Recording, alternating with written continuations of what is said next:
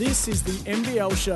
Play NBL Fantasy for free. You could win $5,000 plus daily prizes at nbl.com.au/fantasy. Very good evening and welcome to another edition of the NBL Show in our sexy new time slot of 9 p.m. On a Monday night. Wonderful to have your company. Simon Brookhouse, the CEO of the Tassie JackJumpers, is going to join us in just a moment. There is a game going on at the minute, about to go in the last quarter in Brisbane. Bullets 59, Melbourne United 74. Bullets just need to pretty much win every game if they are to make finals where they sit, and we'll go through that in just a moment too throughout the course of the show. But Melbourne United continuing on their winning ways, nicely positioned at the top of the NBL table. And there is a big story tonight about the Perth Wildcats and a massive injury for them that we'll get to in just a moment. But let me welcome in the star of the show. He's an NBL champion in his own right. Peter Hooley, hello to you. Sammy, we're getting to the business end. A lot happening. Certainly is a lot happening and a lot to get through. We will talk about the big news of the day, and it involves Bryce Cotton in just a moment. So don't go anywhere, because that has certainly ramifications on the way in which Perth can finish out the year and maybe even into finals. So don't go anywhere. We've got an update for you very shortly there. Heaps more to talk about as well. But one of the most exciting things that is on the horizon for the NBL, Pete Hooley, is the Tassie JackJumpers, who are coming into the competition next year. We got a little taste of the taste that there is, or the appetite that there is for basketball, with New Zealand Breakers spending about 5 or 6 games down in Tassie. Got a great response down there, and they got a great reception. But there's some big announcements today for the Tassie JackJumpers. Their CEO, Simon Brookhouse, has been good enough to jump on the line. Hello, Simon. G'day, gents. How are you? Really well, thank you. So big announcement today with the corporate partnership. Let's start there. Yeah, fantastic announcement for us today with our first principal partner being signed in Spirit of Tasmania. So we're extremely happy about it. A great brand to partner with, and really sort of symbolic of what we're trying to achieve down here in terms of being a truly Tasmanian team. Well, how do you feel like the buzz has continued to grow? And, I mean, we're getting close to NBL 21 winding up with finals, and then there's only probably a couple months, and we're straight back into it with the JackJumpers on board. It feels like the buzz is just growing in Tassie. Yeah, it really is. I think it started, with the announcement and the branding and just the launch of what is the JackJumpers. And then subsequent to that, obviously, we've had some, New Zealand games down here. We've had our foundation memberships reach over 3,000, and it's sort of, it's on the tip of everyone's tongue down here, which is really, really exciting. And the media have been fantastic, and the government support's really, really good. So we're really comfortable that we're in a position that we can launch for success early on. Well, let's go back to the naming, the JackJumpers. And when it got announced, that a few people were a bit unsure, and then all of a sudden everybody loved it because it was something new and it was unique to Tassie, and now it's become a household name. Everybody loves what the JackJumpers is, what they stand for. But how did that process come about and to finally get to the JackJumpers? It was a pretty big process in terms of the fact that it was a competition amongst anyone down here in the state to sort of pick their favourite name, and we did eliminate the 5 or 6 that have been used for other sporting teams, the Mariners, the Devils, the Islanders, and we were left with JackJumpers, Tridents, Pride, and a few others, and it just stood out. And when you think about what we're trying to do in terms of branding and being a little bit different, and what everybody's subsequently seen as the brand come to life, it really is unique, and kids and adults alike really, really have warmed to it. And I think that it also created that sort of us against them with the small island at the mainland as well. So a lot of people didn't know what a JackJumper was, but those who do know that they're certainly feisty little underdogs, and they have a pretty vicious bite. So it is symbolic of what we want to be. So, Simon, where are you at in terms of membership and people signing on to be a part of this journey from the ground up? Yeah, we've closed off the foundation memberships at the end of March. We'll open our formal first season memberships on June 8. So people will be able to see what's available at the renovated Durban Entertainment Centre, which will be great. So they'll all go on sale on June 8. There's something for everybody there, whether it be families, children, single adults, pets. We'll have something for everybody, but we'll be unveiling that in the coming weeks. And what did it show you with the reception? And there was some pretty decent turnouts for the New Zealand Breakers down in your neck of the woods as part of their long stint away from home. But they played some games down there, and it looked like a decent turnout from what I could see. And when you're looking at how you've got with your sign-ups and then looking at the appetite that was there to go and see them play, it must fill you with a bit of confidence that there is going to be a real, I suppose, audience for what the Tassie JackJumpers are going to bring. Yeah, I think there's no doubt that. I mean, the games in Launceston obviously were neutral games effectively, but with the COVID restrictions, they were basically capacity every game, and which we were really buoyed by. It was great to see a lot of JackJumper merchandise from our foundation members and other things. But what it did show, I think, is that Tasmania is a proud basketball state, and that people vote with their feet. They come out and watch great sport. And the first game alone was, I think it was the Bryce Cotton buzzer beater to send the game into overtime, and ultimately Perth went on to win. And there was some really good quality games, and people came back, which was great. Now, I'm not expecting a scoop here, Sammy, but every time we see that Tasmania JackJumpers have a media announcement coming up, everyone thinks first player signing, it's coming. Now, I'm sure there's plenty of guys that put their hands up. We're expecting some marquee guys eventually signed. But how is all the players coming along in terms of the roster? And we know there's still plenty of games left in the NBL, but I'm sure some guys here have been putting their hand up throughout the season as potential JackJumpers. Yeah, look, there's certainly interest. I mean, it's a difficult time, as you guys both know, with this NBL season going on so long, and Europe's just sort of coming to an end. Japan's just come to an end, and the NBA Summer League is going to be later than normal at a different time of year. So there's a lot of people just waiting to see what's happening, and ultimately we're in there. We're talking to a lot of player agents wherever we can. We've certainly got a very strong view of what we want, but one of the things that was really important to us is recruiting people with great character. We want great basketballs, obviously, but we want great character first and foremost. It is humility, something that we're very proud of down here, and I think that we need to be very careful who we bring down and what the makeup of the team is. But there is, back to your earlier point, there's certainly been significant interest, and we're quite buoyed by that, which is great. We talk about high character. That normally starts from the top down, and with yourself, which we clearly know your high character, and then Scott Roth, the head coach, signing. And when we spoke to him on the NBL show a few months ago, we talked about his time at the Perth Wildcats and starting from a culture on its own in Tasmania. And he said he'd be a fool not to really try and emulate what Perth Wildcats, what he learnt from there. Is that what you're starting to sense is where he's trying to go, is that winning culture that the Perth Wildcats have taught him to really start from a base there? Yeah, look, I think that if you're going to emulate anything, you want to try and emulate the best. And I don't think there's any doubt that Wildcats have shown for the last 35 years that they're the best team in this competition, both on and off the court. So, we're really watching with a close eye what they've done, and having Scott lived it and breathed it, it really gives us a bit of an advantage, I think, to try and emulate that. So there's certainly one that we're looking at, but we're not just looking at that. We look at other sporting codes and clubs. Scott's met with Craig Bellamy at Melbourne Storm, which is fantastic to see how they've done things. And a lot of the little things, the 1%ers are really important. So we're working through that, and Scott's been fantastic. He's embraced it. He's out and about in the community. He'll do anything. He'll go and do a clinic with 4-year-olds. He'll take the Launceston Tornadoes and NBL 1 for training and do what he can to just help grow basketball down here. So, Simon, when can we expect some player signing announcements? Yeah, I'd love to say tomorrow, but the truth of the matter is I think over the next 3 or 4 weeks you'll certainly see some movement particularly with these international leagues finishing up.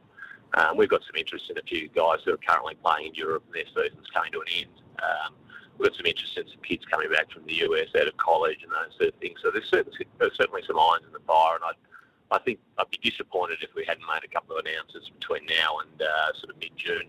And will you be looking to get a next star as part of that? Certainly on consideration. I think the concept's fantastic. I look at what young Giddy's been able to do in Adelaide and LaMelo before him, and I think that not only does it give you that extra player from a flexibility point of view, but it also gives you the opportunity to promote the club worldwide and create extra interest. So the short answer would be, if we can find the right person, absolutely.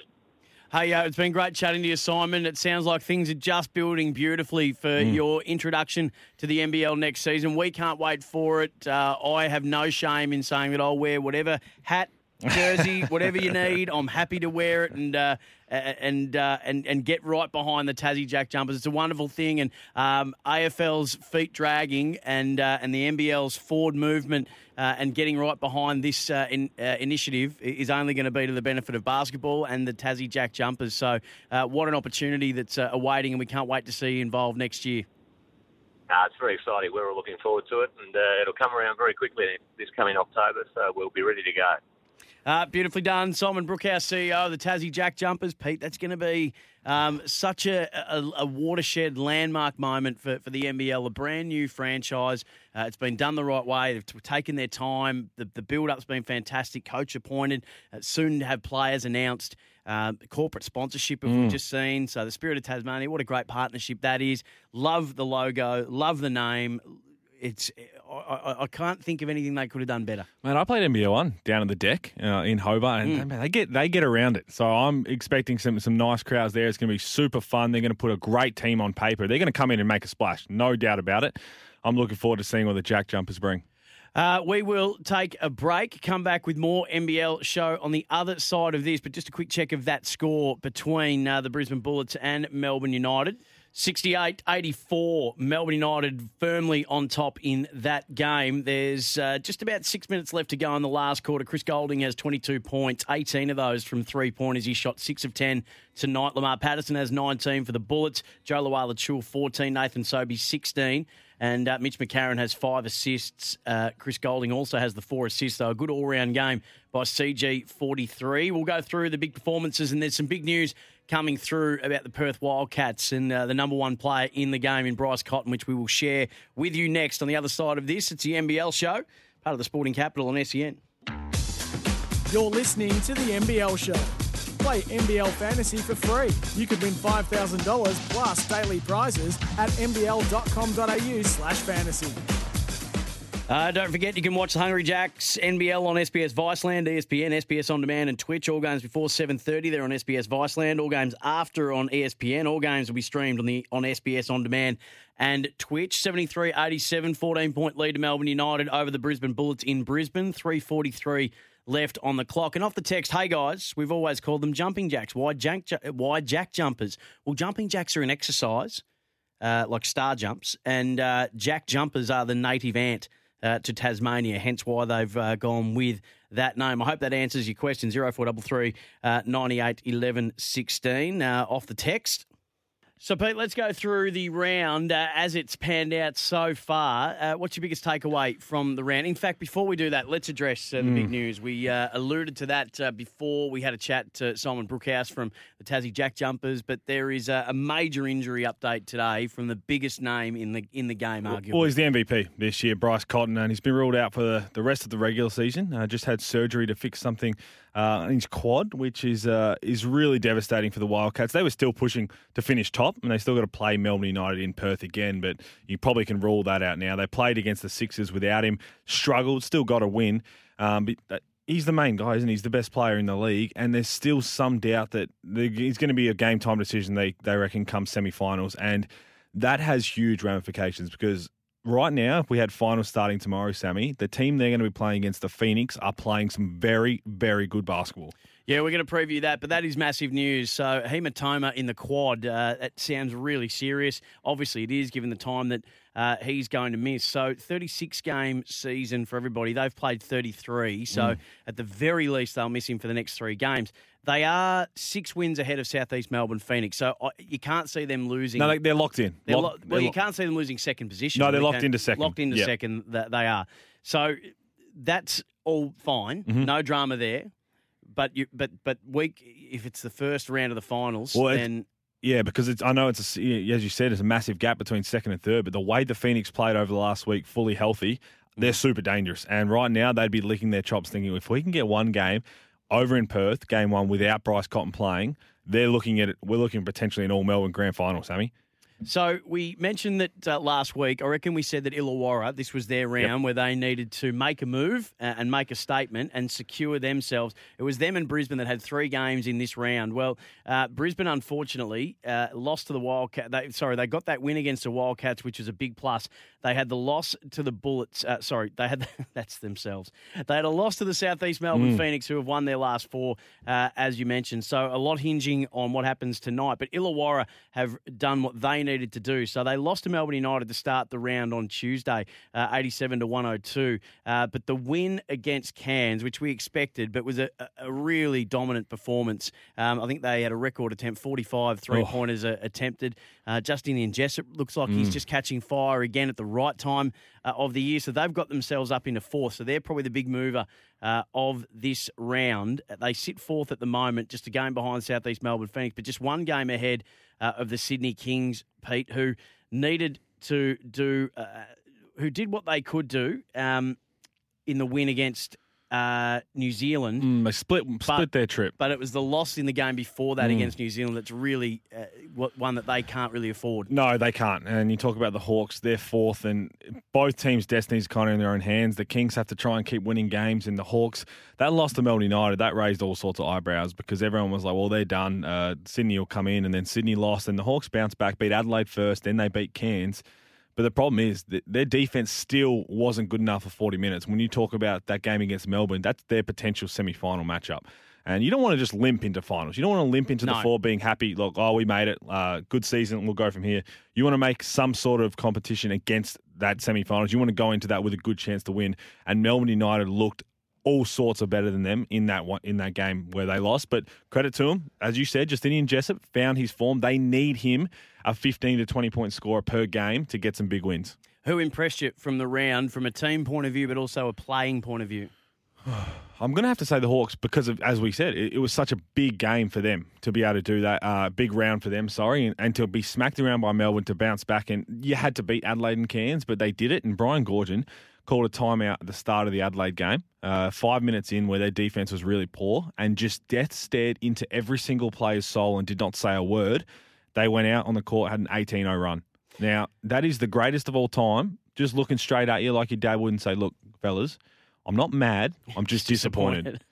And they were fired up after that, and that's what you want to expect. And they're making that run, so they've got to bounce back and have a big round this week as well. Speaking of New Zealand, how great was that to see them go home for the first time? Obviously, emotional scenes, to be able to see their families again, to be able to reconnect with friends and loved ones, and then to get a sellout like we did, to see them get an 8-point win over the Kings. That was just that to me is one of the highlights of the year so far. The emotion that's attached with that, the sacrifice they made, and everybody in the league, pretty much from Larry Kesselman to Jeremy LaLiga to all and sundry. I've seen tweets, I've seen Instagram posts saying we owe them a debt of gratitude, we owe them a thank you, and then they returned that thank you back to their fans with a win in front of their home people. It was emotional. I mean, they interviewed Finn Delaney before the game, and Casey Frank, commentator from New Zealand, was.